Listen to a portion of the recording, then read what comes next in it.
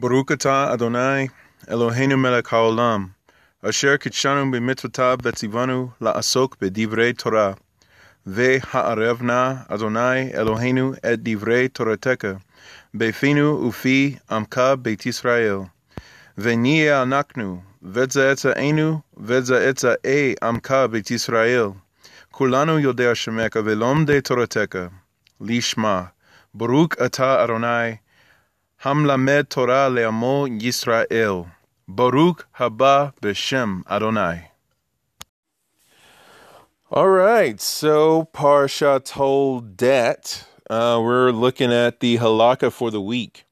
So I have the Sar Shalom halakha open, and what I want to point out is this little sub headline that's on every page. It says a guide. Say guide. A guide for making Emunah a way of life. So let me tell you about a guide, a person who is a guide. When you have a guide who takes you on, your excursion, right? Does your guide, do you take him home with you?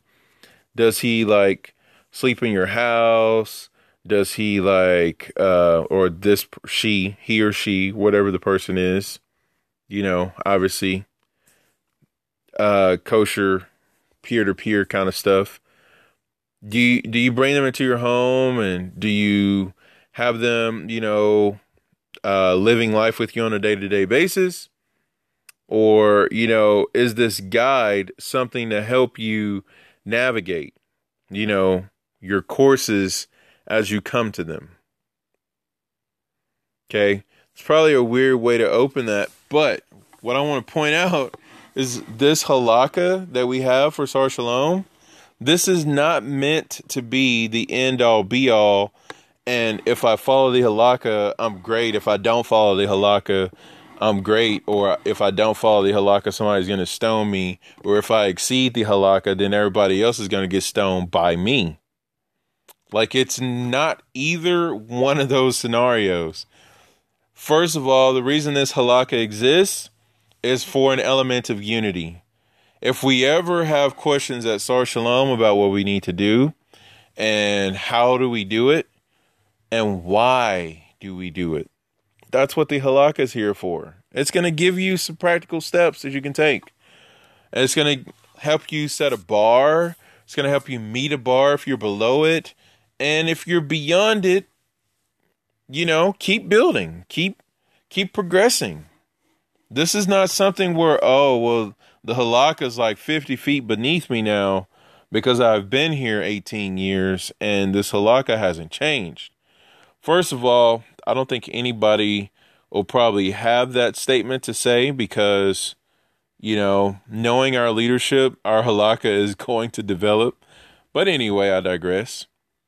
I want to majorly point out that if you are beneath the halakha and you need to pull yourself up to it, that's what it's for.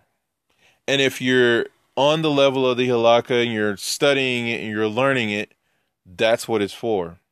And if you're beyond the halakha, it's also for that fact that you know it, you've been through it, and you can help somebody do it. Didn't mean for that to rhyme, but I thought about it as I was speaking. That, hey, if this rhymes, this will be great. That, you can live up to it if you're beneath it. If you're studying and going through it, great. And if you're beyond it, then you can look back to it and help somebody do it. That's what we need to do. We need to be unity, unity, unity. Can't get enough of that. So this week, and one more thing. While I'm talking about observance levels, when you feel like no one else is on your level, first of all, that's not a good way to that's not a good perspective to have because that creates haughtiness on 1100. You want to talk about being bitter, you want to talk about being mean-spirited, that right there is going to cause it. You're like, I'm on this level and ain't nobody else around me on this level. And it's like, That's not good, bro, or girl, or sister, or whatever you want to call it, because how did you get there and how long did it take you to get there? Okay. And furthermore, if you're there, how come you're not helping somebody else? How come you're spending your time complaining? Also, underneath all that, are you jealous or are you upset because other people are still learning and growing and you feel like you grew faster than them? Because, in order for you to grow, isn't it Hashem who gives the increase? Because Shaul was talking about this. He was saying, I plant, another one waters, but Hashem gives the increase. In other words, the only reason you've grown is because of Hashem.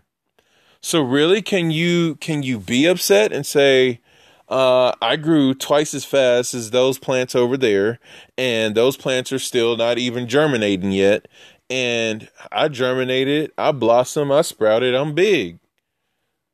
It's just like, okay, so the more you keep talking, the more you sound very, very haughty and arrogant. You probably want to work on some Midot right now. You probably want to work on some Musar right now. You probably want to work on some Derek Eretz right now, which if your Derek Eretz is off that bad, you don't really have any Torah, because in order for you to have Torah, you have to have Derek Eretz. So, just a little warning, just a little heads up to everybody.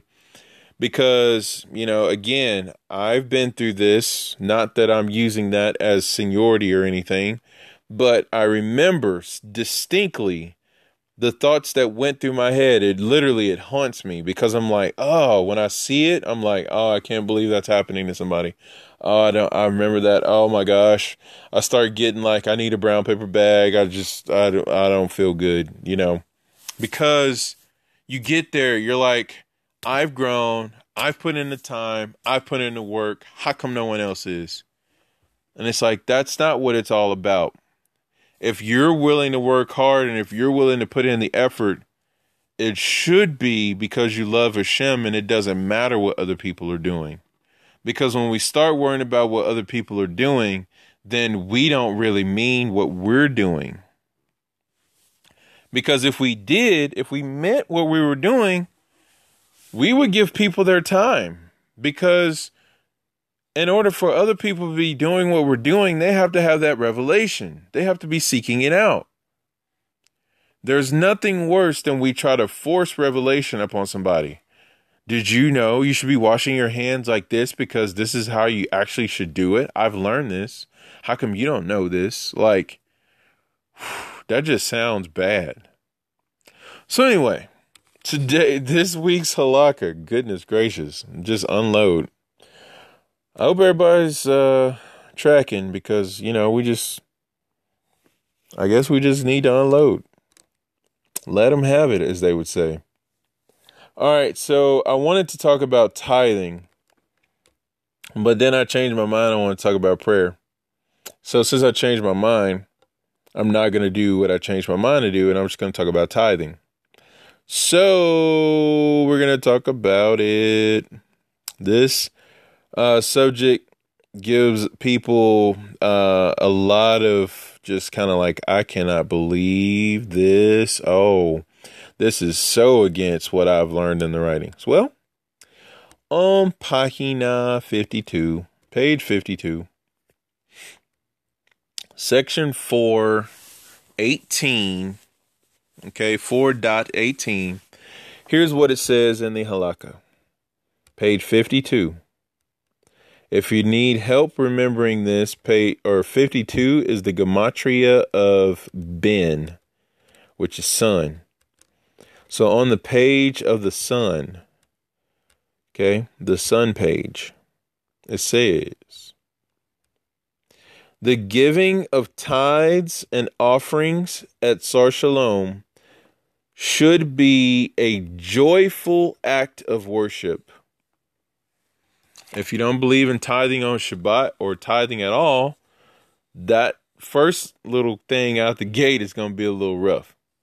So the beautiful thing is we can continuously make teshuvah, and it can become a joyous act of worship. Second of all, it goes on to say, to that end, we receive them during a special moment in the service whereby we invite families to come forward and deposit their gift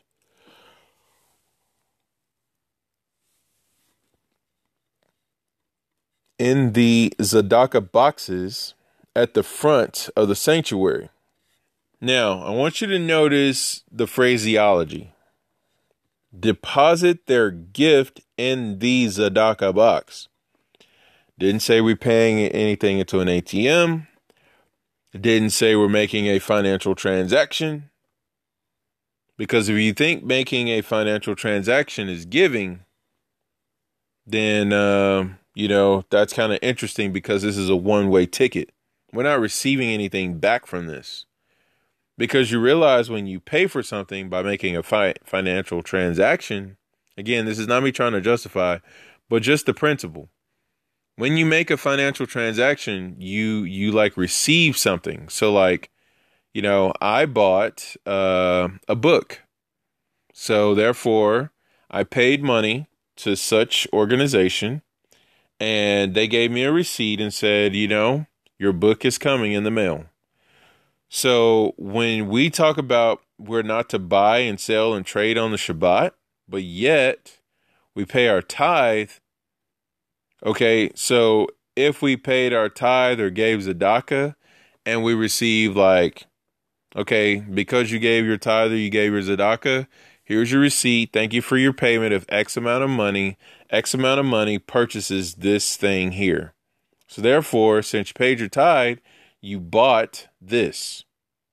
Not you were given this, or thank you for giving. Here's something to show our appreciation or anything like that. Like that's the kind of interestingness that begins to surround the conversation. So it goes on to say, of course, families may give whenever they want or whenever they so choose. So when you look at that, I mean, it's just kind of like this picture of, some halakot say we shouldn't handle money on Shabbat. We don't spend money on Shabbat. We don't touch money on Shabbat or any of that. We don't write checks on Shabbat. It's just kind of like, okay, so here's some practical things that the minka before any upcoming Yom Tov. Because, by the way, did you know there was a custom already for if you're going to fast, that you need to take the minka the day before your fast to proclaim it in the Amidah? Because there's a whole passage in the Amidah that says in a gray box, if you are willing or if you wish to accept a fast upon yourself, you actually make that declaration before the Shabbat.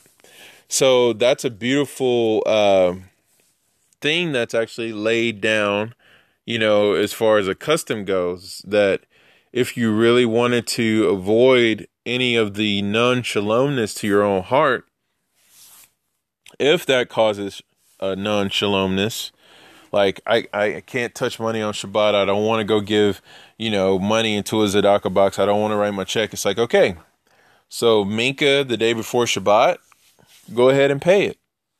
So that way, when candle lighting hits and you're into Shabbat and then you get to shul, you've already paid your tithe. That's one of the things that's on my prerequisites for prep day. Did you pay your tithe? Because it's like, don't even think about lighting candles until you paid your tithe, and that's just something that I do. If I wasn't able to do that, I would go ahead and get my tithe on Shabbat. It just so happens, though, I'm on the worship platform. I won't be able to, per se, go ahead and do that. I mean, I could drop my funds in after the service, because the tzedakah boxes are still available. And, it's not necessarily that I need to be seen giving my tzedakah. So there's all these different facets.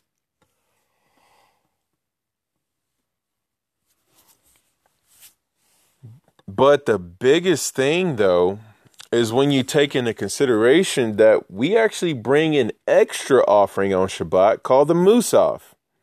And in antiquity, when we were bringing the korbanot to the temple, that we had a communal offering of the morning and the afternoon lamb. We had the Musaf offering. Then we had any other offerings that took place that day. Those were all offered on Shabbat as well.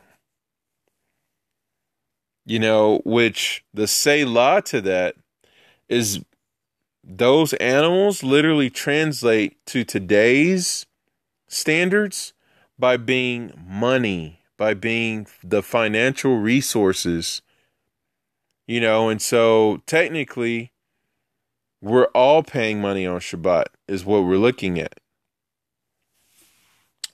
So I just want to point out that, you know, if you're uneasy about tithing on Shabbat, there are many ways to really do that. And some of the things that's important to know, some shuls have where, you know, you pay monthly dues or you pay for your seat, you know, and things like that. And that is in place of the tithe. But you have to really think about this. If you don't pay your tithe and you're focused on paying your synagogue dues, which could be the equivalent of your tithe, maybe more, maybe less, you've now removed yourself from having to say, okay, what's my tithe this week? What's my tithe? You're now focused on what's the due. And, you know, your tithe is rolled into that, true. But as far as taking the mental capacity to say, my tithe is such and such, and I will pay this to Hashem. I will pray over it. I will bless it and all of that, as opposed to saying, all right, I paid my monthly dues this week. I do have a chair and all that kind of good stuff. And it's just like, okay, but did you tithe to Hashem? Did you mentally, consciously make that effort?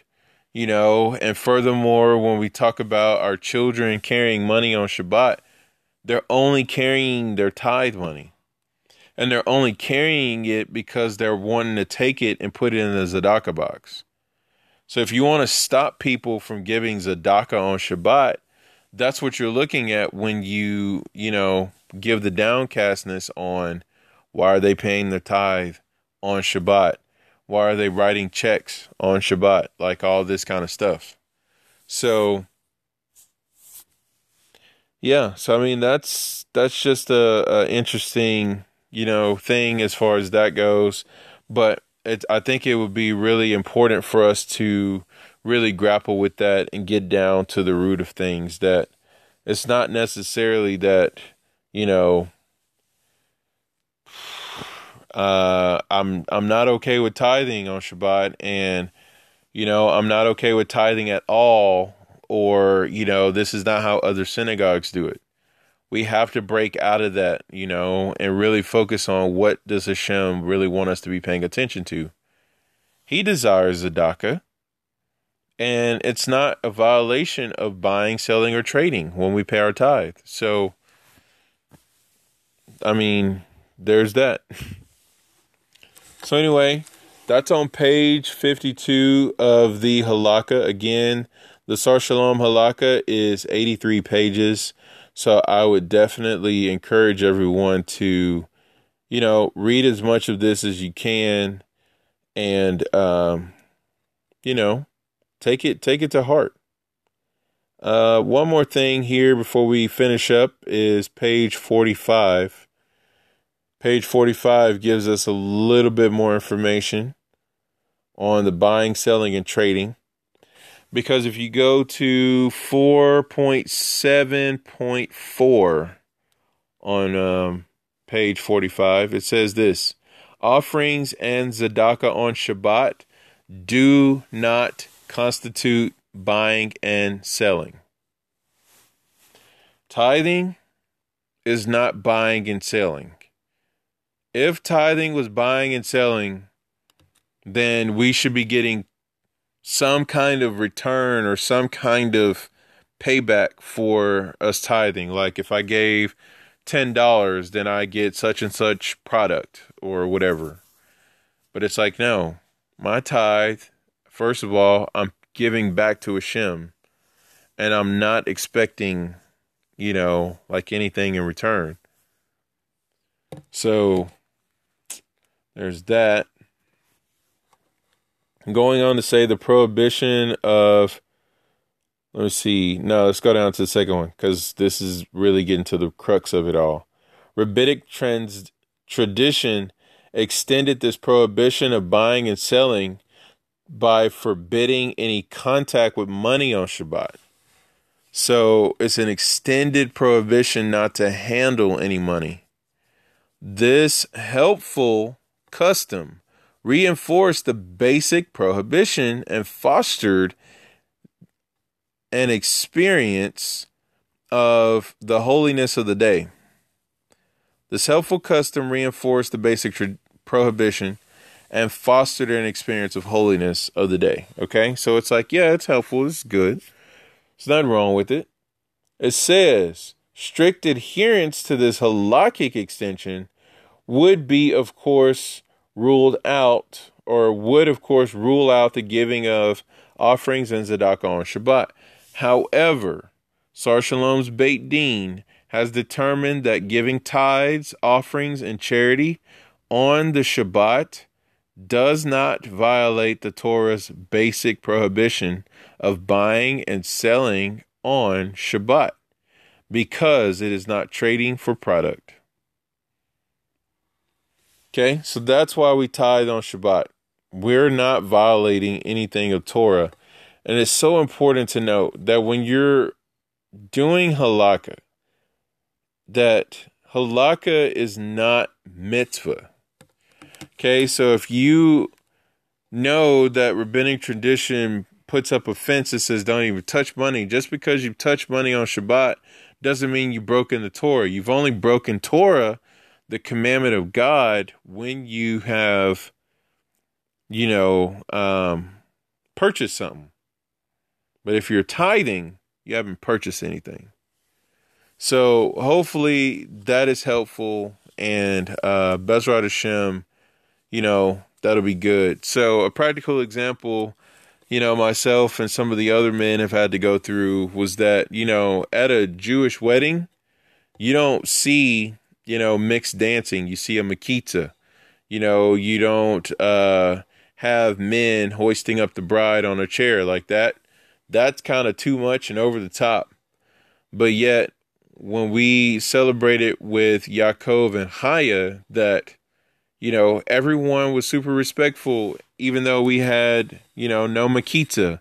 And, we guys fulfilled the desire of the bride and the groom. By the way, you don't want to anger a bride or a groom on their wedding day. I mean, you'd have better chance with a millstone tied around your neck being cast into the Mariana Trench, like that kind of level. So don't ever test a bride or a groom on their wedding day. That's just not good. So we ended up doing what you would not normally see at a Jewish wedding. And, it worked out great because it was still Shomer Negia and it was still, respectful. So it's just the nails on the chalkboard of like, oh my gosh, what is this? Why? This doesn't ever happen. And why are we doing it? It's just kind of like, okay, let's get down to the main things here. Okay, if we're upset about this, then there's something going on inside of us that we have to take account of.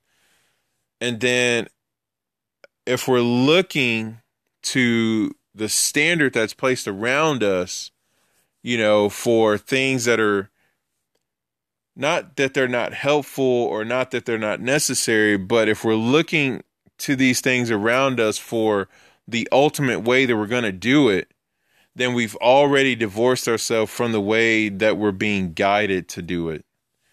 Because, again, just like with the paying your dues versus paying your tithe, like, take ownership. Pay your tithe.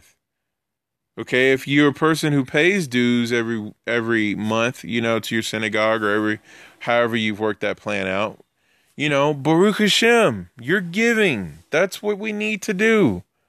However, don't look down on someone who says, Hashem, I'm paying my tithe. And it just so happens to be Shabbat, and I'm still paying. And I'm going to go up here to this tzedakah box with my family, and we're going to pray. We are not to look down on that, because that is not buying, selling, or trading. That is not a violation of the mitzvah. Now, it's different from the way other synagogues would do it, But if we really spent our lives chasing after what other synagogues are doing, we would not be Lapid. So, anyway, on that note, that will conclude our halakhic portion of the week.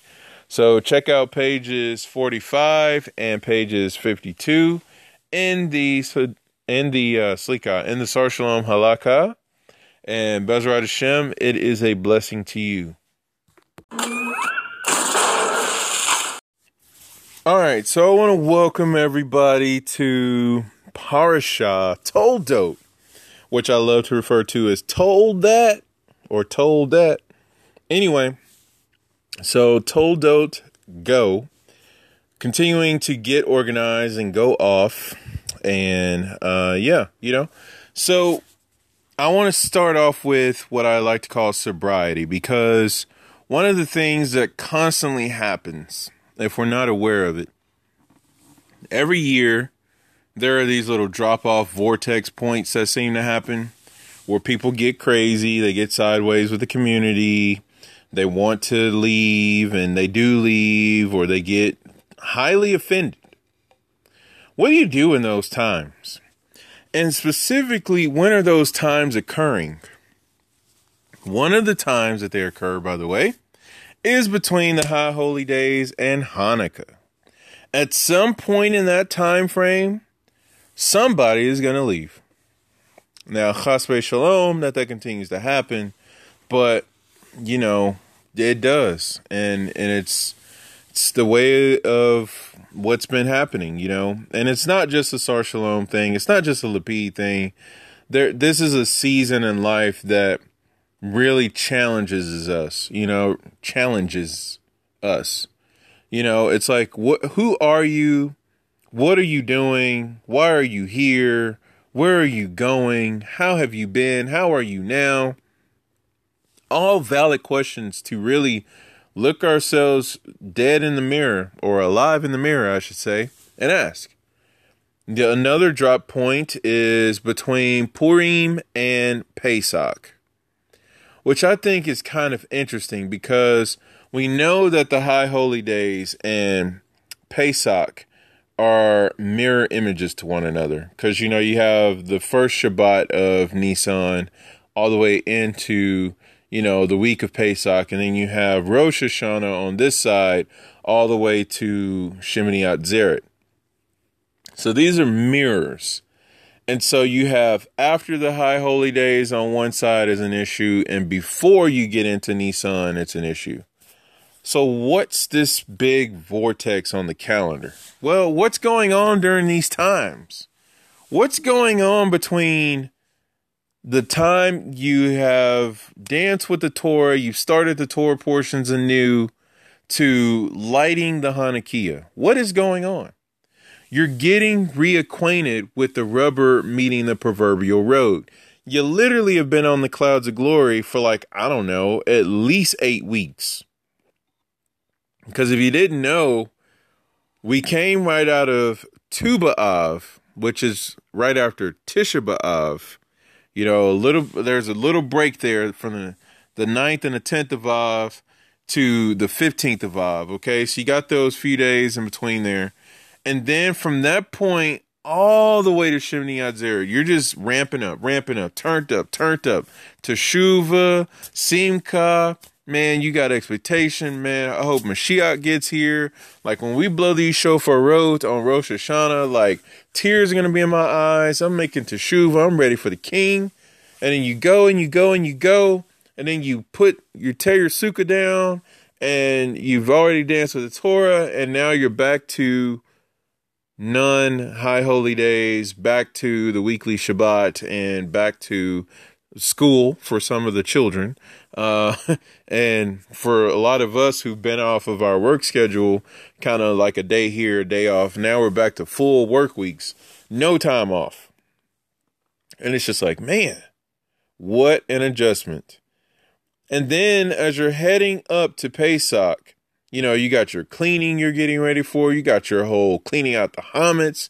You're getting man, I got a whole diet that's about to change. And then it's like, man, I just got out of Purim. We just dressed up. We just had a good time reading the story of Esther. and it's just like, wow, and all the special Shabbats that come back to back to back to back to back during this time. And then it's just like, what is going on? Because there's a lot of anticipation leading in on that side, and then there's a lot of not anticipation leading out on this side. So why is it on these points of the calendar that we seem to have, things that happen? So I just wanted to bring this podcast out because this is not to point fingers and to say, oh, do you know so-and-so left or da-da-da-da. That's not the point. The point is, what are we doing? Where are we going? And, furthermore, how are we dealing with things? Just to be super transparent, how are we dealing with being literally an army of Hashem that at any moment, any of us could be gone? What do we do with that? Well, I've compiled some verses here from Matthew and Luke because these really hit the nail on the head. One of them I've shared on this past Shabbat, but, I just want to give just even a more fuller picture because I'm just going to get to the verses because I could talk forever. Obviously, I'm just going to go to the verses though. So, okay. Matthew chapter 10, 16 through 25. See if I can do this without interrupting. And go. Behold, I am sending you out as sheep in the midst of wolves. So be wise as serpents, as innocent as doves. Beware of men, for they will hand you over to the courts and flog you in their synagogues. You will be brought before governors and kings because of me, as a witness to them and to the Gentiles. But when they hand you over, do not worry about how or what you should say, for it shall be given to you in that hour what you should say. For it is not you speaking, but the Ruach of your Father speaking through you. Brother will betray brother to death, and a father his children, and children will rise up against their parents and have them put to death. And you will be hated by all because of my name. But the one who endures to the end shall be saved. Whenever they prosecute you in one city, flee to the next. Amen, I tell you, you will never finish going through the cities of Israel before the Son of Man comes. A Talmud is not above his teacher, nor a slave above his master. It is enough for the Talmud to become like his teacher and a slave like his master. If they have called the head of the house Beelzebub, how much more the members of his household? So, main thing I want you to key in off of that is your sheep among wolves, that you're hated because of Mashiach's name. And so many times when we look at our brothers and sisters in different Jewish communities that are like, oh, y'all are a bunch of Christians. Oh, y'all are fake and all this kind of stuff. And why would you want to be doing this? It's just kind of like, okay. So you'll be hated because of my name. You're going to be like sheep amidst wolves. I need you to be as wise as serpents, as innocent as doves. One of the main reasons why I gave the whole Avengers initiative out, on the podcast is because that's ultimately what it takes. It takes you understanding that you are a fighter. You are a warrior in a battle. You're like engaged in battle every single day until Mashiach gets here. It is a fight. We would be remiss if we didn't think it was. The cool thing is, as I got to share in the Eitz Hada'as, drop from last week, is that this is the kind of battle that we weren't intended to see, to fight it, but we were intended to, through service of Hashem and through cleaving and attaching ourselves to Him, we would have won these battles. So now we have to see them, and we still have to do the same thing to win. We still have to be Avodah, which is our service, and Shomer, which is our guarding and our keeping. So as long as we're doing those things, even in the midst of what we see, that's how we're going to win the battle. And the thing is your superpowers help you do those things, and so, you got to fight for your service and your guarding in your relationship with Hashem. And the thing is as you do that, Hashem helps you, because whatever you want to do, Hashem is going to help you do it. If you want to be a person, chas v'shalom, of impurity, unrighteousness, wickedness, and just all sorts of cruel and vile things, Hashem is going to help you do it. Just like He helped the people of the Tower of Babel to do what they needed, what they were trying to do. And so it's just kind of like, okay, so we have to make sure that, we understand that concept, because you can easily get yourself twisted up in the game and say, oh man, Hashem is like so blessing me right now. Blessing you to do what? Man, I'm robbing banks. Man, I'm just stealing candies from babies. And, it ain't even kosher candy. And Hashem is like, man, I'll give you some candy. It's like, okay, wait. You just like rob, steal, this close to killing people, and you think Hashem is helping you do that? The thing is, He is helping you do that. However, should you be doing that is really the question. So that's not really a good barometer, is that Hashem is blessing me so much to do this. It's like, all right, so where's our heart in this? Okay, what are we trying to do? Because it was so beautiful. Before I did this podcast, I got to listen to the Musar for this week of Parashat Toldot of Batya's Musar class. And so she was going through the whole Midah of Emet, which I thought that was funny the whole time. She's talking about Emet. And I'm like, why are you yelling at me? But anyway, so she's talking about this whole thing. It's like, check your heart, check your motive. Why are you getting ready to do what you're doing? And I was just kind of like, wow, like this is so crazy. And furthermore, she was talking about you have to have the right medium to measure. So how do you know if you have a right heart? Well, what's the device that teaches you what a right heart is?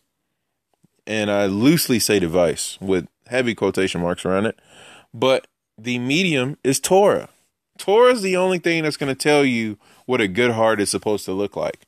That's why it says, you shall love Hashem your God. You shall love your neighbor as you love yourself. You shall be holy as I am holy. That right there is telling you, if you really want to say you have a good heart, it should match this.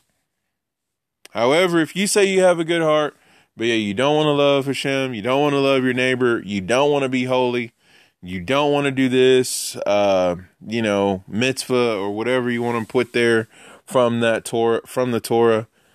Okay, so now you know you don't have a good heart. Beautiful thing is, should you choose, you can have Hashem give you a new heart if you have a heart that is not aligning to the Torah.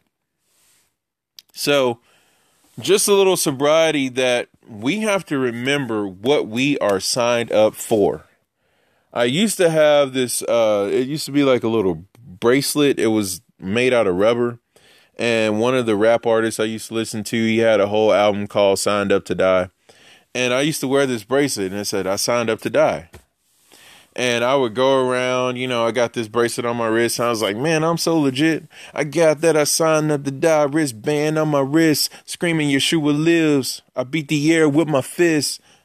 Forgive me, I was wrong for singing that other song, giving my lips and minds to things that don't belong. I thought I was going in. Like, I was like, wow, like, you ain't gonna stop me.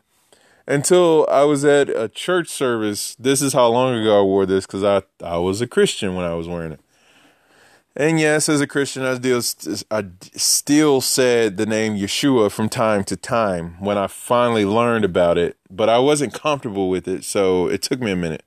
But anyway, I was at like one of these church events, and the security guard was like, "Did your wristband say I signed up to die?"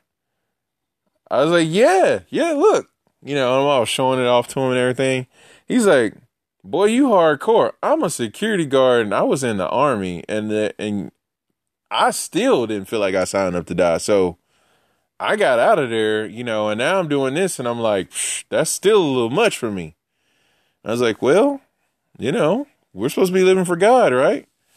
And it was just kind of like the end of the conversation, because it was just like, boy, you are smoking some good stuff, and you don't need to share, because I don't want none of that. But I'm thinking to myself, I no longer have that bracelet, by the way, but is it not true? Did we not sign up to die to ourselves, deny ourselves, lose our life for the Torah's sake? Yeshua, being the Torah, the voice of Hashem, Hashem himself, the spirit of Hashem.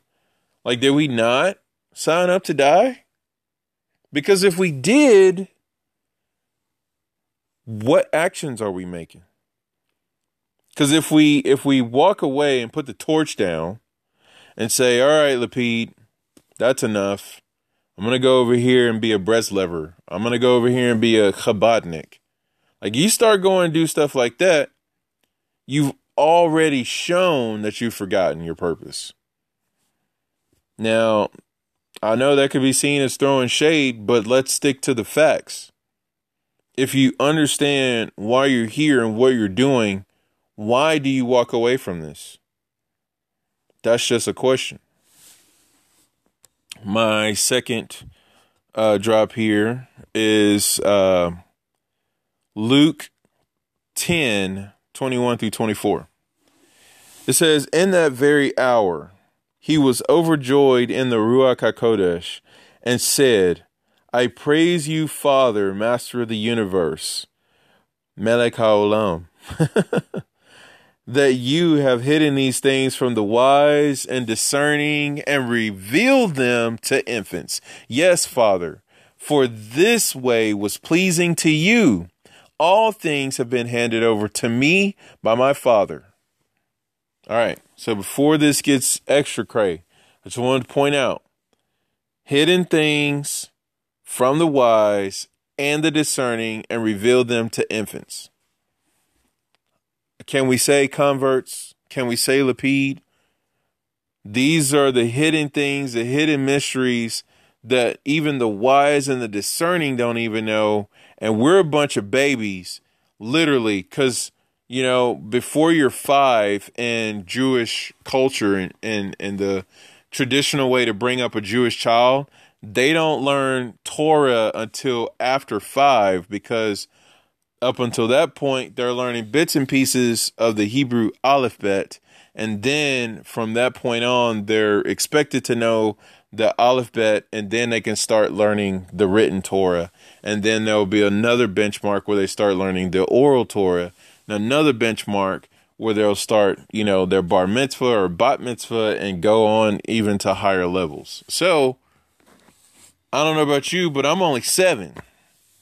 So I should know my alphabet by now, and I should be, getting into the written Torah and approaching, Daf Yomi status, page a day, learning the oral Torah. But I haven't gotten there yet because I'm still 7. Spiritually, that's how long ago I was basically crossed over from, Christianity and got converted into Judaism.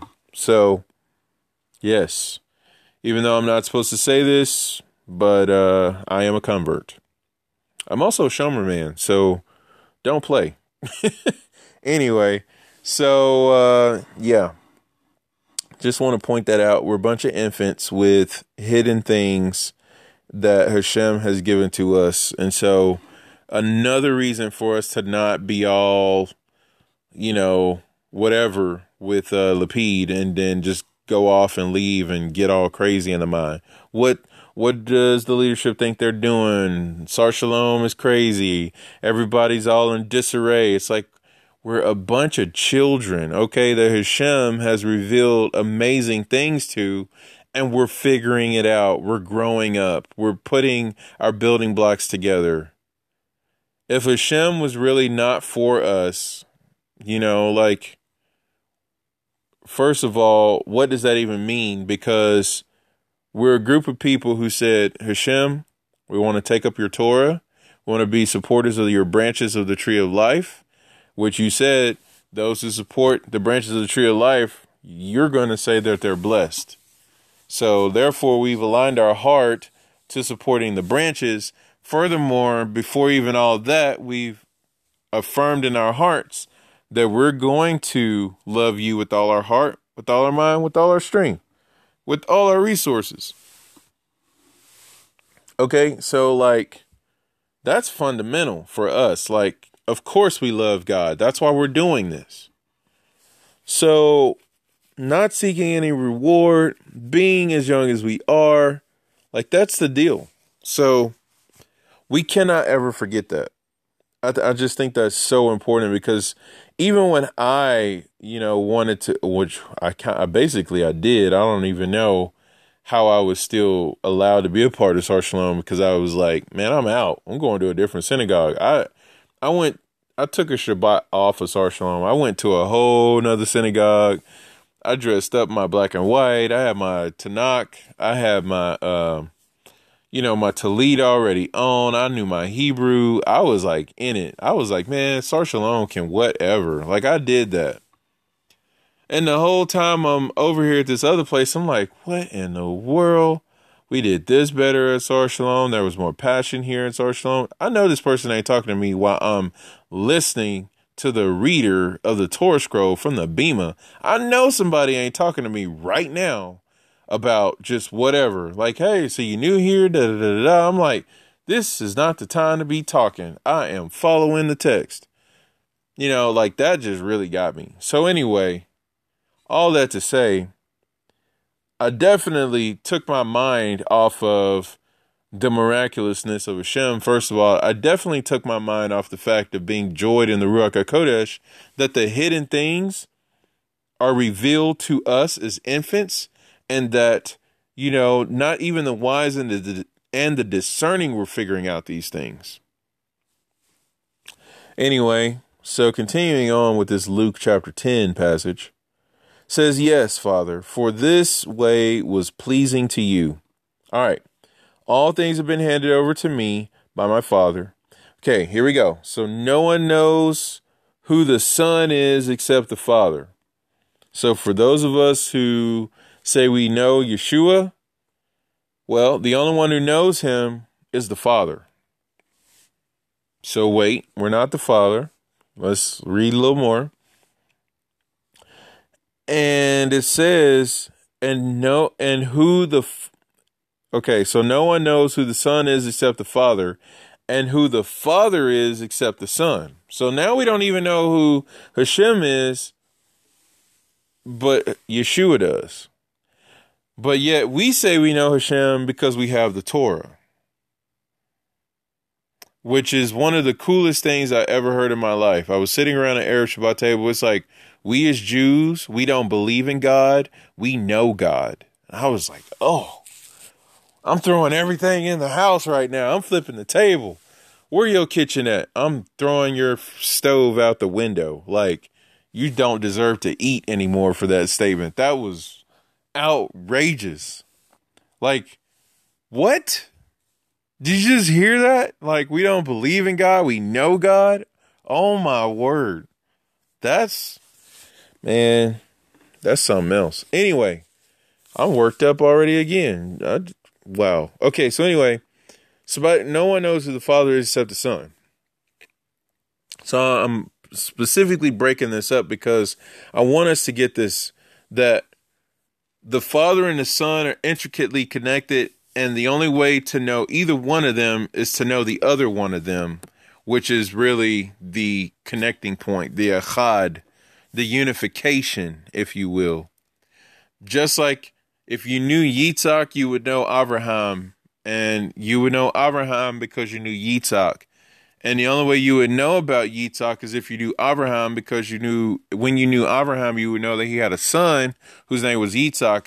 And the only way you would know Yitzhak is who he was because of his father. And then you have to know about his father. So same thing with the Son and the Father, Yeshua and Hashem.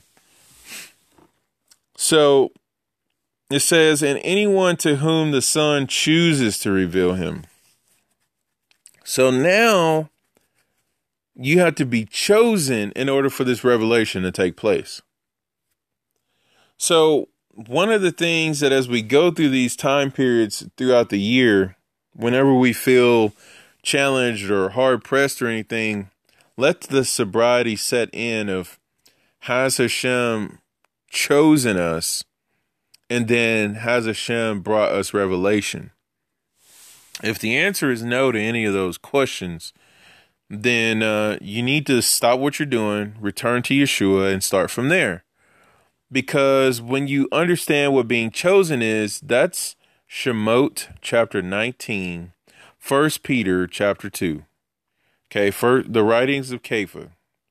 The first writings of Kepha chapter 2, talking about us being a royal priesthood,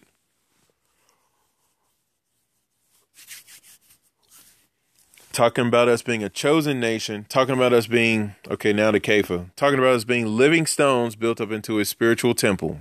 Like, you're chosen because you're doing the will of He who has created us. The same way when we said Na'aseh v'nishma in the wilderness, because we said that, Hashem says, you know what? I'm going to crown you with many crowns. I'm going to make you my chosen people. I could have chose anybody out of this whole entire globe, but y'all were the only ones who said, you don't even have to tell us what to do, Hashem. We're going to do it. And Hashem was like, what? Because I didn't even get to tell you about Kashrut yet. And then I didn't get to tell you about the Shabbat yet. I didn't get to tell you about, the Yom Tov. I didn't get to tell you about Kippur, Tzitzit, Tekel, Zenut.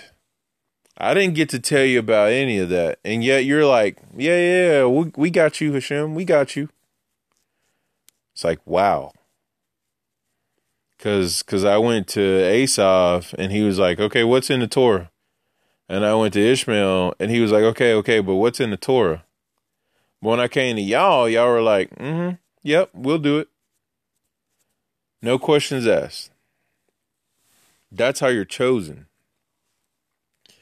And so, going on, it says, turning to the Talmudim, he said privately, blessed are the eyes that see what you see.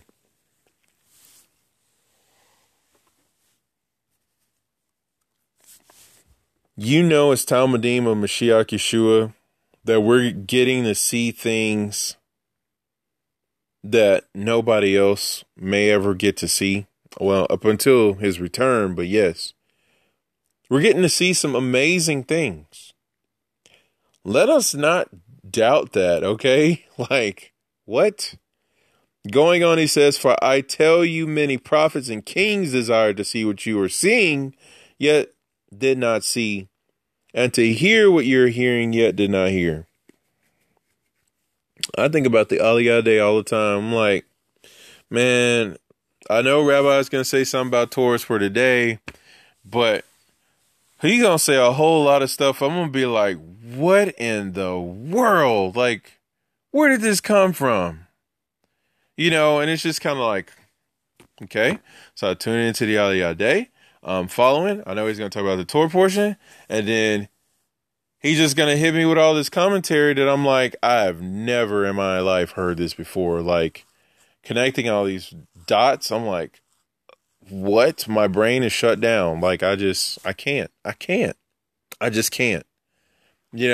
So this is what happens when we understand that we are Talmudim of Mashiach and that Lapid Judaism is something completely different than we could ever possibly know or expect. And again, I just want to echo the beautiful book of the who, what, when, where, how, and why of Mashiach, that Mashiach is such a deep concept, so like beyond what we can know, because you're going to have all these different branches of Jews that are going to come to him. And then you're going to have the nations being won over by him in obedience to the Torah, I might add.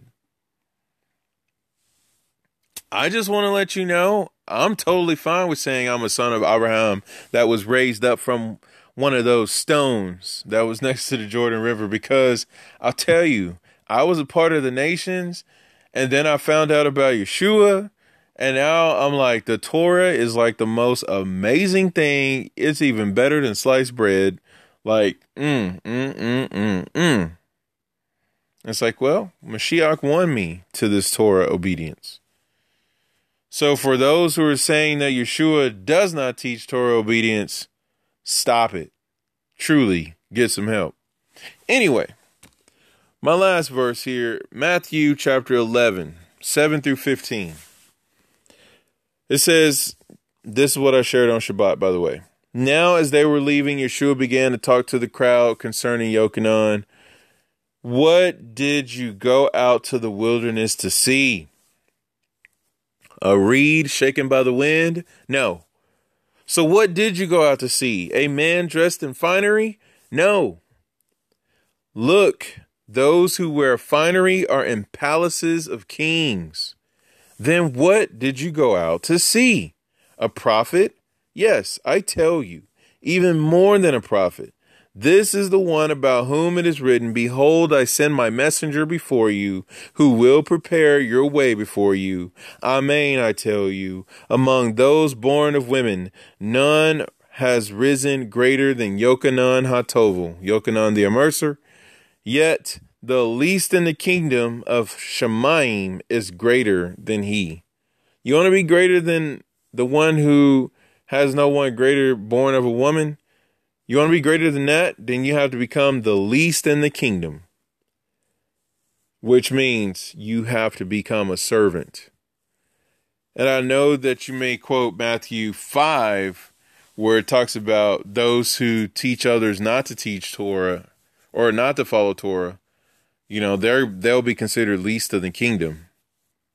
Okay, we're not talking about that kind of least. We're talking about like least in the kingdom, like you don't esteem yourself, you serve everybody, you know, that kind of least. Going on to say, from the days of Yochanan the Immerser until now, the kingdom of Shemaim is treated with violence, and the violent grasp hold of it. For all the prophets and the Torah prophesied until the time of Yochanan. The Torah even prophesied. It says, and if you are willing to accept it, he is Eliyahu who is to come. Goodness. So at this point, Yochanan was about to die. But yet Yeshua is like, well, he's the one who is to come. What do you mean he's the one who is to come? He's about to die. Hello, I'm the life and the resurrection here. What are you guys even questioning? But anyway, little Chaye Sarah drop.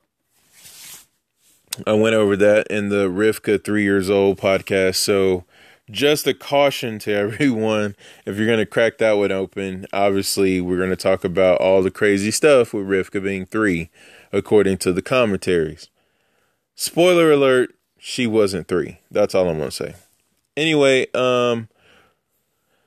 if you're willing to accept it, he is Eliyahu who is to come. He who has ears, let him hear. So to kind of close up and tie a bow around our sobriety drop here is that if we ever just decide, you know what, Lapid's not good enough, everybody's crazy, Rabbi's lost his mind, y'all don't know what y'all are doing at Sar Shalom, remember, what are we here for? Why are we here? We're like the people who were with Yochanan the Immerser at the Jordan River.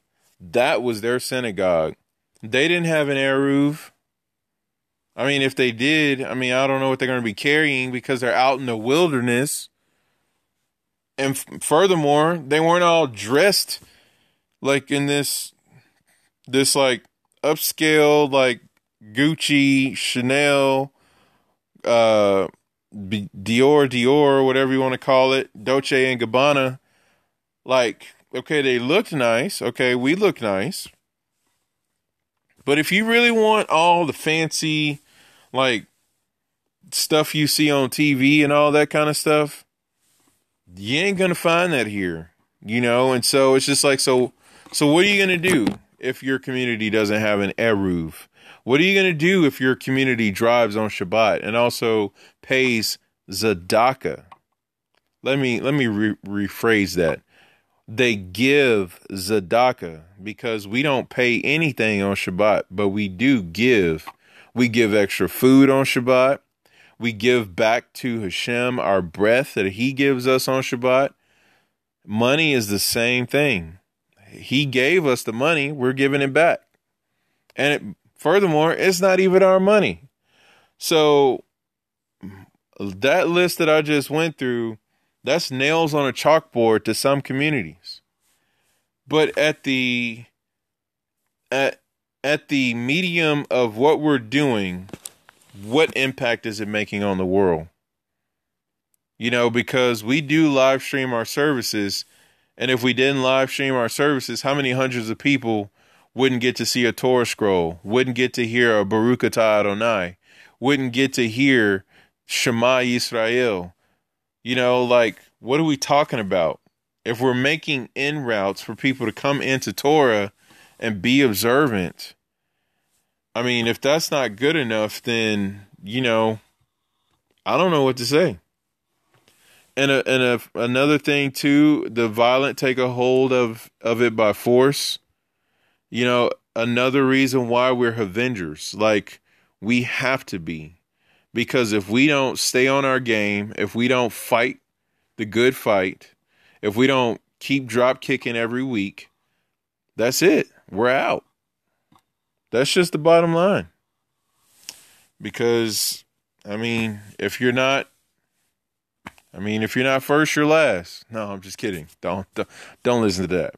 But seriously though, you know, if we don't fight, if we don't understand why we're here, why we're doing what we do, like, it's a waste of time. And we'd be better off going to the movies on Shabbat and eating at non-kosher restaurants, because, you know, that's the only thing we'd have left at that point.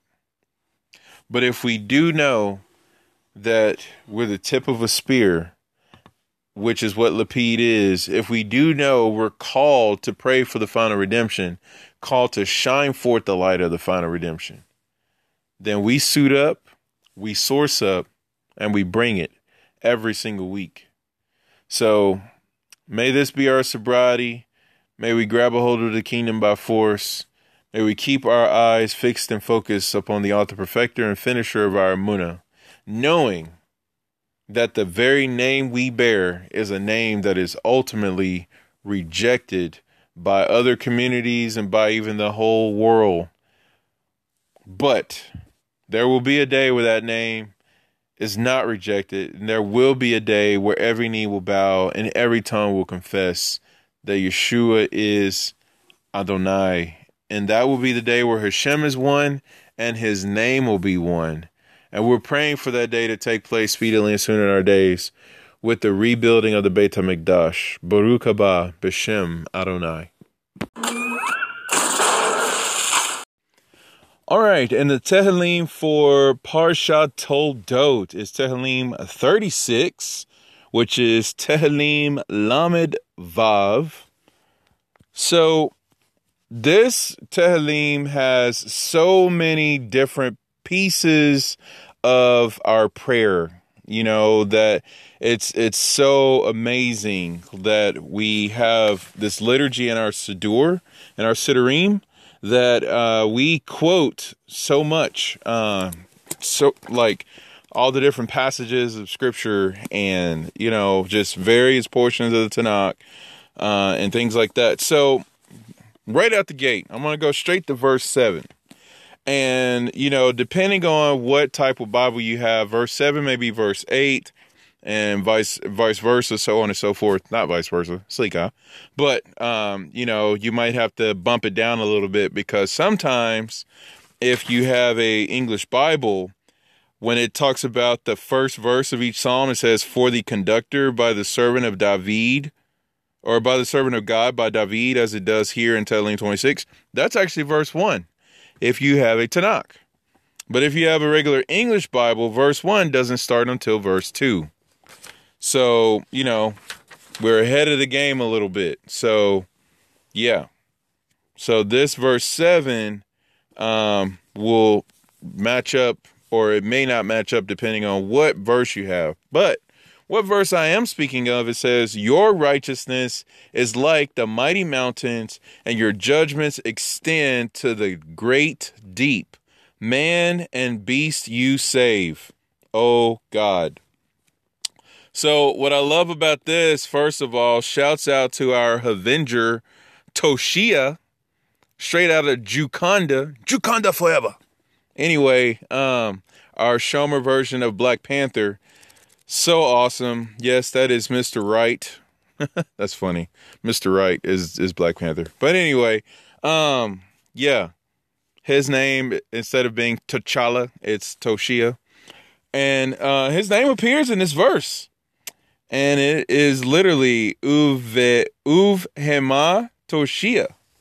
This comes directly from our Mincha prayer on Shabbat.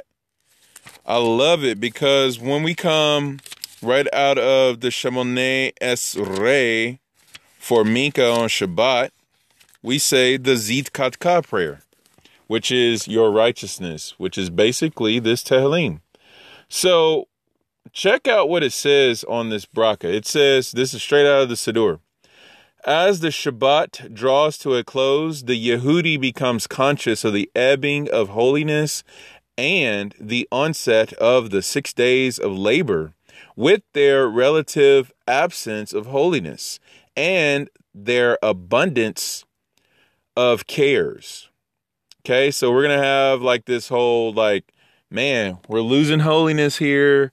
And oh my goodness, we're about to have a whole bunch of trials and tribulations coming at us. A whole lot of worries and stresses.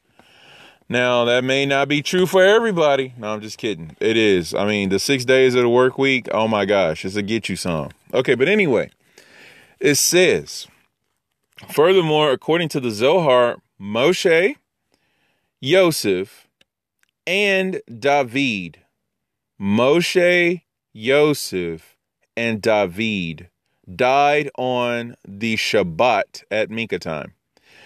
I think it's important to note here that we saw this verse in Parsha Bereshit about the blood of your brother Hevel. And let me go ahead and get the exact coordinates here, because I'm looking at some, let's see here, filter that thing out. Where my Tanakh at? Okay. Blood of your brother Hevel. All right, let's go ahead and just jump right into Bereshit chapter 3. Boom, boom, boom, boom. Stand by. Everything's working. All right. It's Bereshit 4:10. For those of you who've been shouting 4:10 the whole time, just now caught up with you. So, Toda Rabah. But anyway, if you look in this verse, you'll see the voice of the blood of your brother, which in Hebrew, kol demei achicha. Now, those letters there, Dalet, Mem, Yod, those are the same letters as David, Moshe, and Yosef.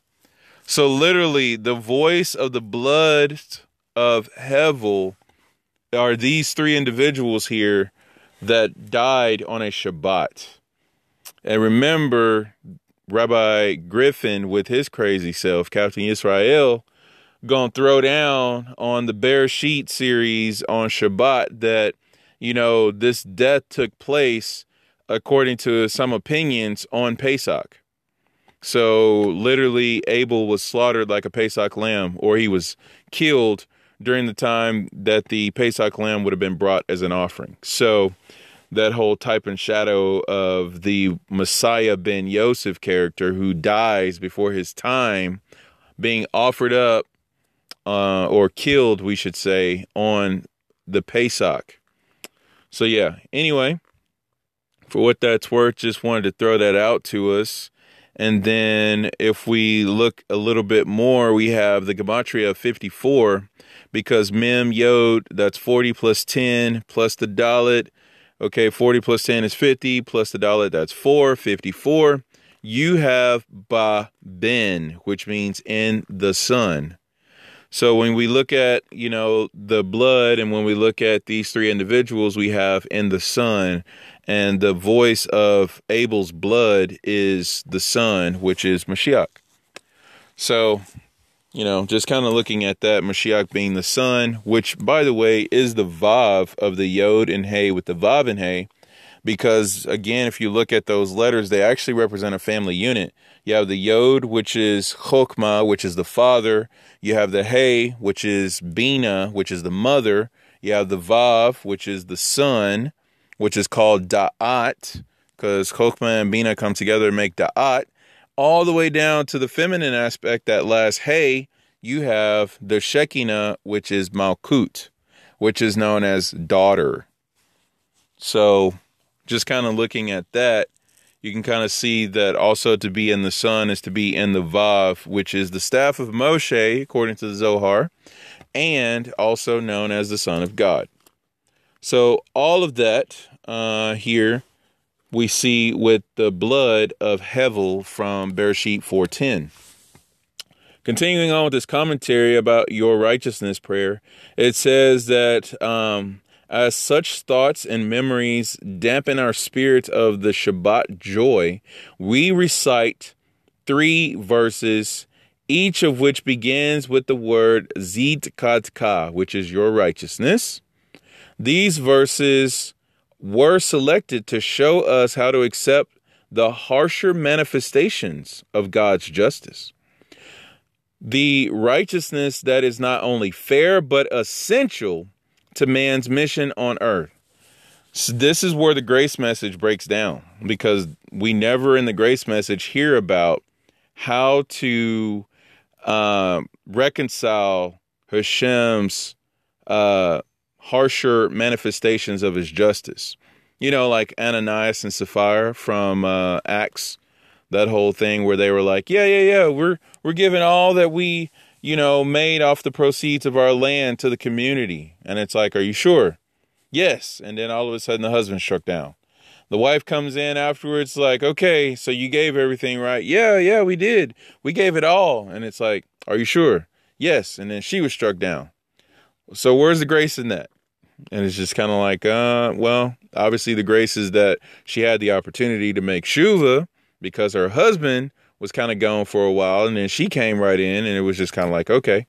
But anyway, there's this whole thing where you really don't want to lie about your tzedakah. So, that gets all the way up in the feels, and all in our feelings. It's steps on toes about tzedakah. It's kind of like, are we truly giving the portion that Hashem has called us to give? And if we're not, be honest about it. And if we are, no need to say anything at all, So really, there's no need to say anything either way, So let's just avoid all of that, save face, as they would say, and just pay our tzedakah when we get it, So Baruch Hashem. So with that being said, continuing on here about accepting the harsher manifestations of God's justice, says the righteousness that is not only fair but essential to man's mission on earth. See, when we learn about the Zedek of Hashem, the righteousness of Hashem, this actually helps us with our mission because, there are times in life where justice is going to be called for and it's going to seem like there is no grace in it. But it's like, well, actually, the only way to have true justice is for it to come from grace. So you have to really understand what the righteousness of Hashem is. So going on, it says that the significance of the respective verses will be explained below. Given the nature of the three verses, they are omitted when an extra note of festivity joins the Shabbat. Thus, if the Shabbat Mincha period coincides with an occasion when the Taknun, the putting your head down prayer, would not be recited, even on weekdays, such as a festival or the afternoon before Rosh Hodesh, these Zidkadka verses are omitted. So in other words, if Rosh Hodesh is on a Yom Rishon, don't do the Zidkadka. If it's during the high holy days, don't do the Zidkadka. If it is during the Nisan period from Rosh Hodesh Nisan all the way through till Pesach and even up till, the month of Iyar, actually, don't do the Zidkadka prayer. Or if there's some kind of wonderful festival coming up right after Shabbat, also don't do it. But if it's just a normal Shabbat, and Yom Rishon is not a holiday or any kind of special festivity, you would do this prayer. So just a little heads up on that. It says the double joy of the Shabbat and other times of gladness are sufficient to banish the fears that normally accompany the waning of the Shabbat. Your righteousness is an everlasting righteousness. It says, if God in his righteousness makes a promise to benefit an individual or nation, his word is everlasting. Nothing can nullify his will.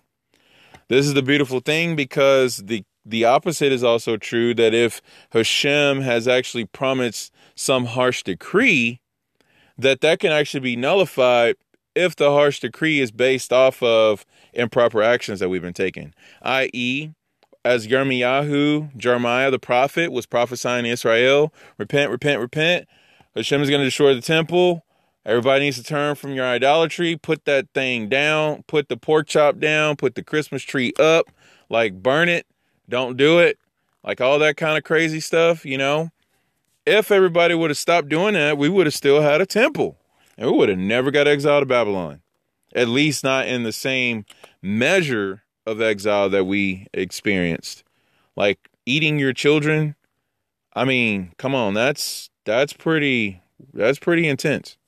But anyway, that's so awkward. It just kind of threw off my train of thought.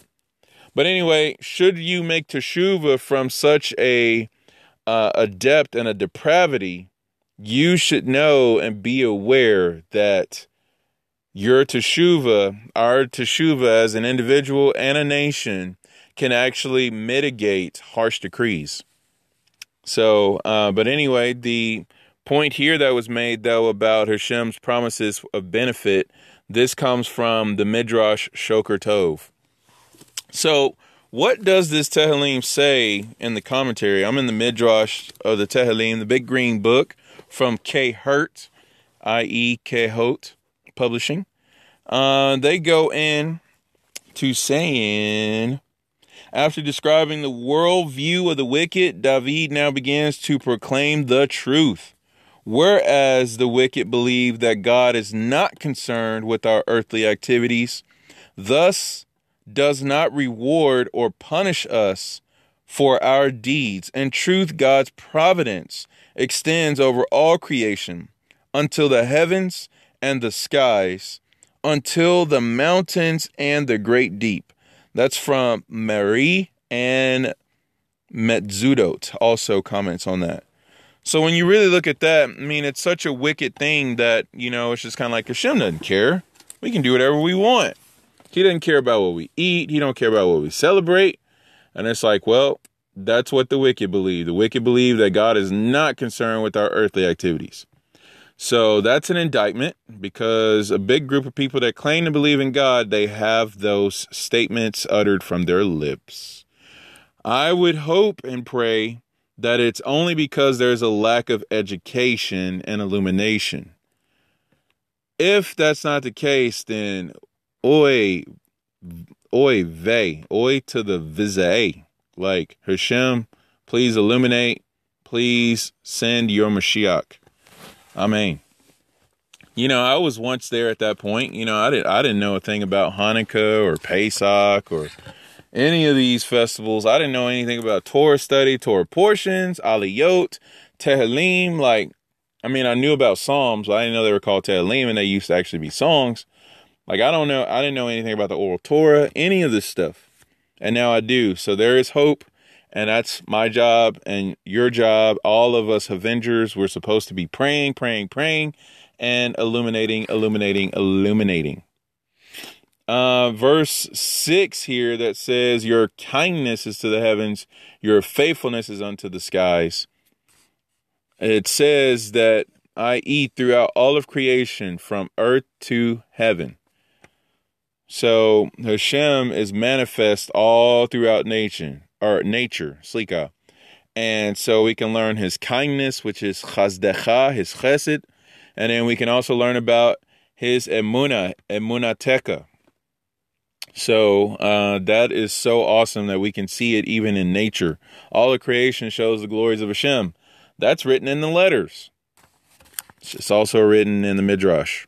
So, a little footnote here, it says, in God's perpetuation of creation, we see his faithfulness and his kindness.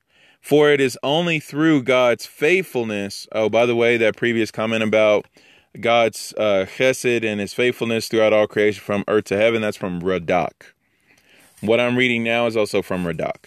Okay, so it says, we see his faithfulness and his kindness in creation. Okay, for it is only through God's kindness that various species can survive. For example, each species is provided its sustenance in its natural habitat, as well as the capacity to retrieve it with an appropriate amount of effort.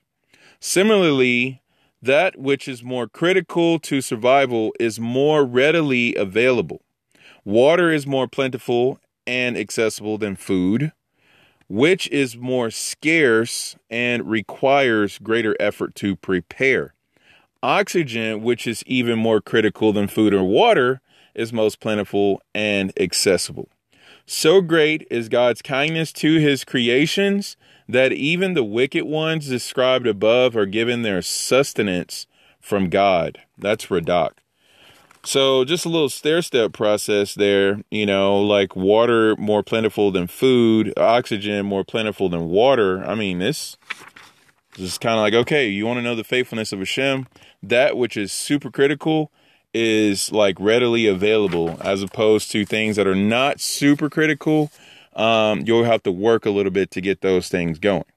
So I love that. That's absolutely just kind of mind-boggling to me, because Hashem allows that not just to those who proclaim him and worship him, but he also allows that to people who, quote unquote, hate him, who profane his name, who go whatever to your Torah, who punch Mashiach in the face, who blaspheme the Ruach HaKodesh, who, quenches and grieves the Holy Spirit.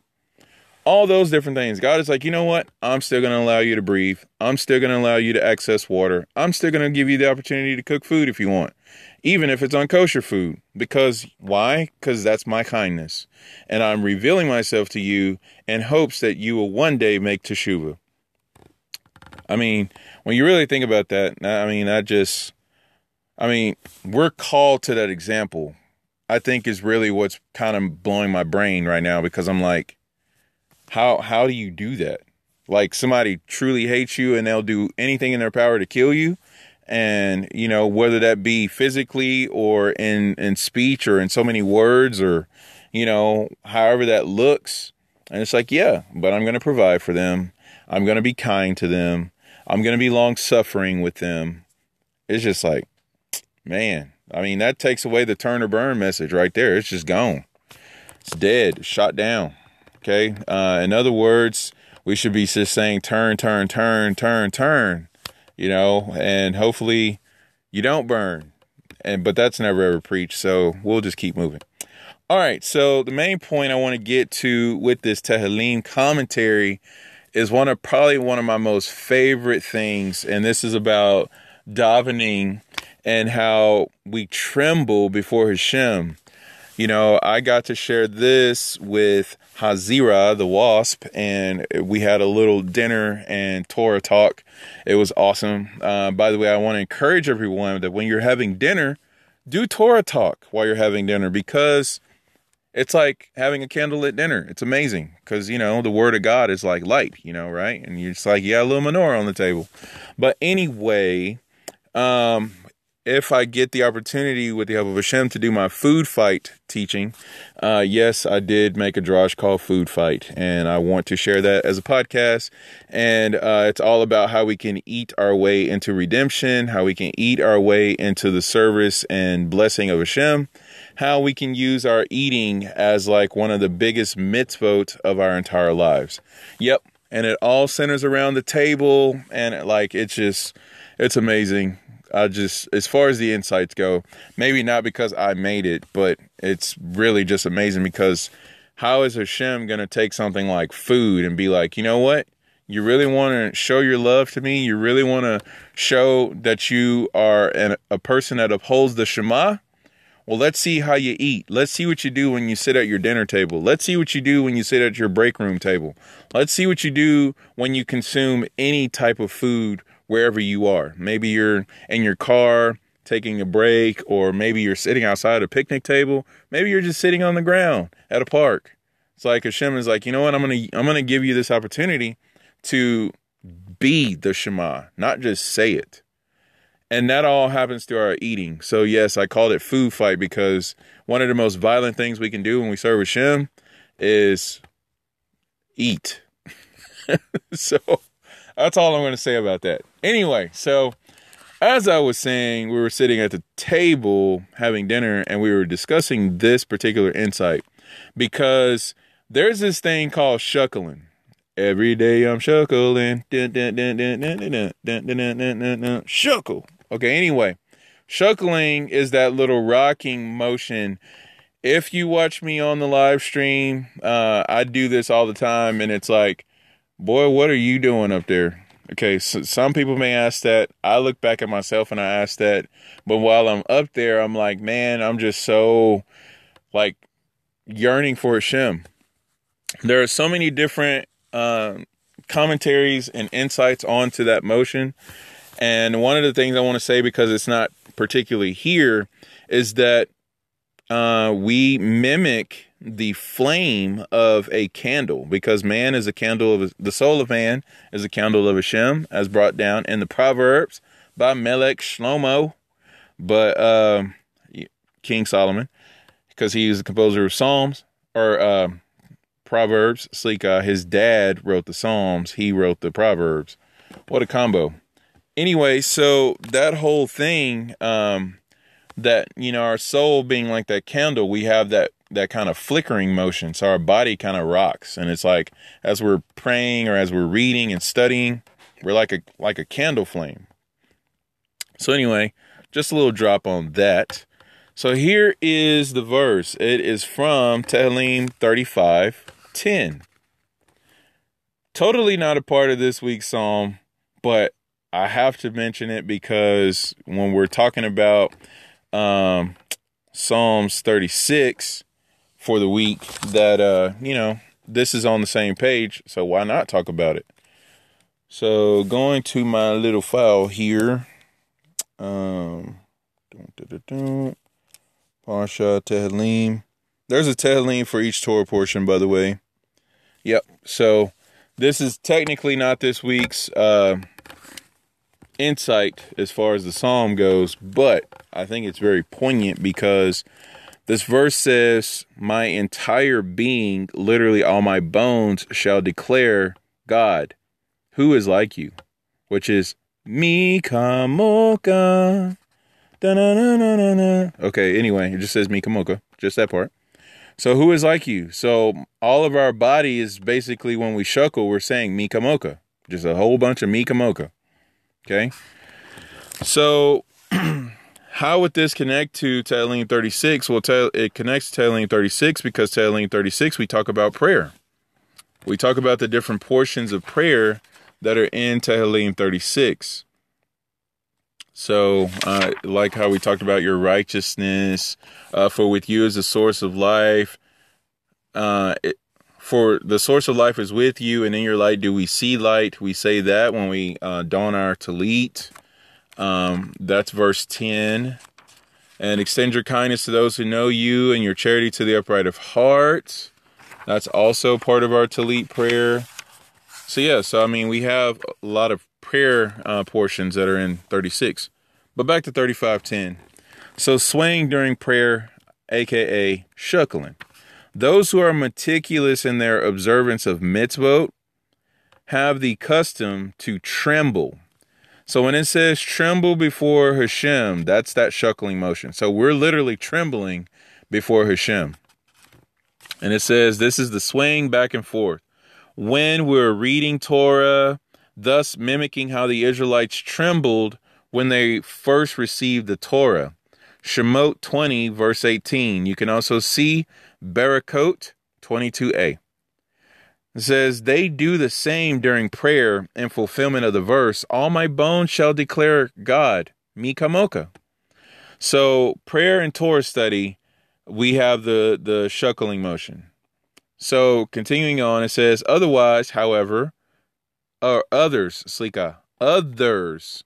See, here's where we get into a concept in halakha, that there are so many different halakot out there that the best way to observe halakha is to go with what your rabbi, your Beit Din, has deemed fit and appropriate for your synagogue, for your community. And if you're wanting to study halakha, you want to make sure it's in a discussion format. You don't ever, listen, trust me on this, you don't ever want to say, well, this is the halakha, this is what we need to do. See how my voice just got very sharp and just kind of abrasive? That literally, like, you're bringing down Gevurah, you're moving yourself away from Simcha, like joy. And when that spirit takes a hold of you, you start to get like worked up in a frustration and a rage, and it truly pulls you away from your insights, your illumination. Because the only way to prophesy, by the way, is through a spirit of joy. So therefore, when you find that people study halakha get bogged down by it, you'll notice that their joy meter is like in the red, like it's way low. Okay, like a gas tank, like E to F, like they're like really close to E. You're just like, oh, pull up. Okay, but anyway, that's just something that I want you to know. Like halakha, there's a no-win situation for anybody on that. That's why you should have a rabbi. And that's why if you even Rabbi Google says, but for specifics on this, please consult your rabbi. Like, yeah, that's a thing. There may be a general idea within the realm of synagogues around the globe that, hey, we uphold the Shulchan Aruch. And I want you to know that I have not done much insight and study on this, but not everyone does the Shulchan Aruch. Because it tells you literally how to tie your shoes, like which one goes on first. It tells you which way to wipe after you go potty. And it also tells you about how much music you should or should not listen to. And I'm just going to go out on a limb, a very big limb, without touching anybody, that there are some things that are not upheld as spoken. Furthermore, if you're having classes on studying the Shulchan Aruch, which, by the way, the full version of it with all the volumes is only available via Hebrew. So unless you speak the Hebrew, you probably don't uphold all the Shulchan Aruch. And second of all, the part that is in English is the Kitzur version, which is a condensed version. So not everything is in there. So even if you've read all of the English, which would take you a while, there's quite a few volumes of that, you cannot say that you uphold it. So anyway, this is why for us, we observe the Torah. We don't necessarily say we fulfill all of it. which, by the way, fulfilling it is really a rabbinic idiom anyway, that you are rightly interpreting it. But that's for another time.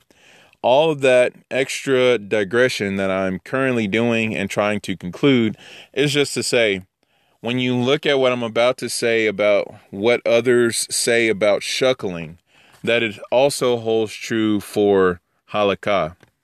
Okay, that, some people do things this way, which is really called a minhag, a custom, as opposed to the halakha. But the halakha should not be confused with the mitzvah or with the custom. So again, you definitely want to make sure you consult your rabbi, your Beit Din, your spiritual leader, basically, to make sure you're on the right track. And if you're not cool with what they give you, then, either agree to it or you'll have to make your own adjustments, but you cannot force your way over your rabbi. You can't go, "Rabbi, you're wrong." Okay? If you do that, just know that is the equivalent of slandering God's anointed. He's not just a rabbi because he decided to put on a kippah and tzitzit and go, "All right, everybody, listen to me. Here's how we're going to do this." Trust me, that's the kind of person you don't call a rabbi, by the way. Okay, but anyway, I'm done. I'm off my soapbox, and here we go. It says, others, however, maintain that one should sway only when reciting Pesuke de Zimra, the Psalms of Praise, which start with, "Blessed is he who spoke and the world came into being," and concludes with the Yishtabach. So that last prayer that we say right before we go into the blessings of the Shema. Okay. So yeah, that whole thing is called the Pesuke de Zimra, Psalms of Praise. So when you do that section, it's like, this is where you would shuckle. And it says, but not during the Amidah prayer. So when you're doing the Amidah, don't shuckle. Okay. But again, this is what some hold to. Some maintain you should only do it this way. Save for the conclusion of each blessing. So it's like, okay, don't shuckle during your prayer, but when you get to the conclusion of each blessing, then you could shuckle right there. And it says, when it is their custom to sway gently. It's like, well, don't really shuckle a lot. Shuckle a little bit right there. In regard to practice, okay, both customs are valid as long as one concentrates on the prayer. Okay, so it says Shulchan Aruch Harav Orach Chaim 48:3. So you can shuckle during the Sukkot de Zimra. You can shuckle during the Amidah prayer, but the main thing is you want to concentrate on the prayer. All right. Moving on to the next piece, it says, according to the Zohar, Volume 3, 218b, we sway during Torah study because the soul is compared to a flame which sways back and forth. Although the average person must pray loudly in order to awaken one's concentration, ultimately, you must learn and train yourself to pray with a low voice, even the songs of praise, Sukkot de Zimra, i.e. not just the Amidah, and to cry out in an undertone. Whatever you chant, whether songs of praise or Torah study, you should do so with all your strength. As it is said, all my bones shall declare an outcry that is rooted in devekut. Devekut means a state of cleaving to God. And it says that an outcry that is rooted in devekut is silent. Okay, and that's brought down from the Baal Shem Tov. All right, just the last little piece here on our Tehillim 36, because technically that whole drop about the shuckling is Tehillim 35. I just want to go to our Talit Bracha, where we talk about, being in the shelter and the shadow of his wings. Because it says, Mayachar chazdeka Elohim uvnei Adam bezel kenafeka yachasayun. That's verse 8. It says, how precious is your kindness, O God. People will take shelter in the shadow of your wings. It says divine kindness in this world can be received even by the wicked, but the divine kindness of the world to come is destined only for the righteous. See, this is why Shaul would even write in chapter 2 of his letter to the Romans that, don't you know the kindness of Hashem is to bring you to repentance? Like, he literally writes that. Like, if you want to say, oh, God is so merciful, God is so gracious, it's like, yes, have you made tshuva? And are you continuing to? And by the way, since I'm asking you, I should ask myself. So, excuse me for a minute. I got some teshuva to make. So, like, I think that's incredible that, it's like, okay, you got this world, but in the world to come, wickedness is not allowed. So, for those of us who are tired of wickedness, just tired of it, I'm out. Like, if you're on that, then that's the Olam Haba type stuff. So that's coming soon. Baruch haba b'shem Adonai. Amen. Okay, so this heavenly kindness is more precious and more glorious than the kindness of this world. So if we think Hashem is kind now, just wait till wickedness is rooted out and, we're in the Olam Haba. It's going to be like turned way past 11. And it says the latter is transient, because the kindness of this world basically is transient. The former endures forever. The kindness of the Olam Haba endures forever. And it says, hence, how precious is your kindness that you bestow in the world to come, O God. In contrast to the animalistic man of the previous verse, who can receive God's kindness only in this world? Authentic people will take shelter in the shadow of God's wings in the world to come. God is therefore referred to in this verse as Elohim, which is a Hasidic way to say Elohim. And it says, which alludes to God as judge, since it is in the next world where people will be judged and receive their due. That's from the Radak. It says, true kindness is precious, meaning rare. One should not assume that mere desire to give tzedakah is enough. Rather, it takes effort and toil to find recipients who are truly worthy. That's also cited in Sukkah 49b, and Rashi comments on there, or in that location. So you know that by us actually being Zanut, which would be really an extension of the Talit, the covering of Hashem, that what we're doing is already we're taking shelter. We're literally being in the shadow of things to come. Because in the next world, we're already experiencing that shelter in the shadow by covering up now. So that in the next world, we're already kind of ahead of the game on that, so to speak.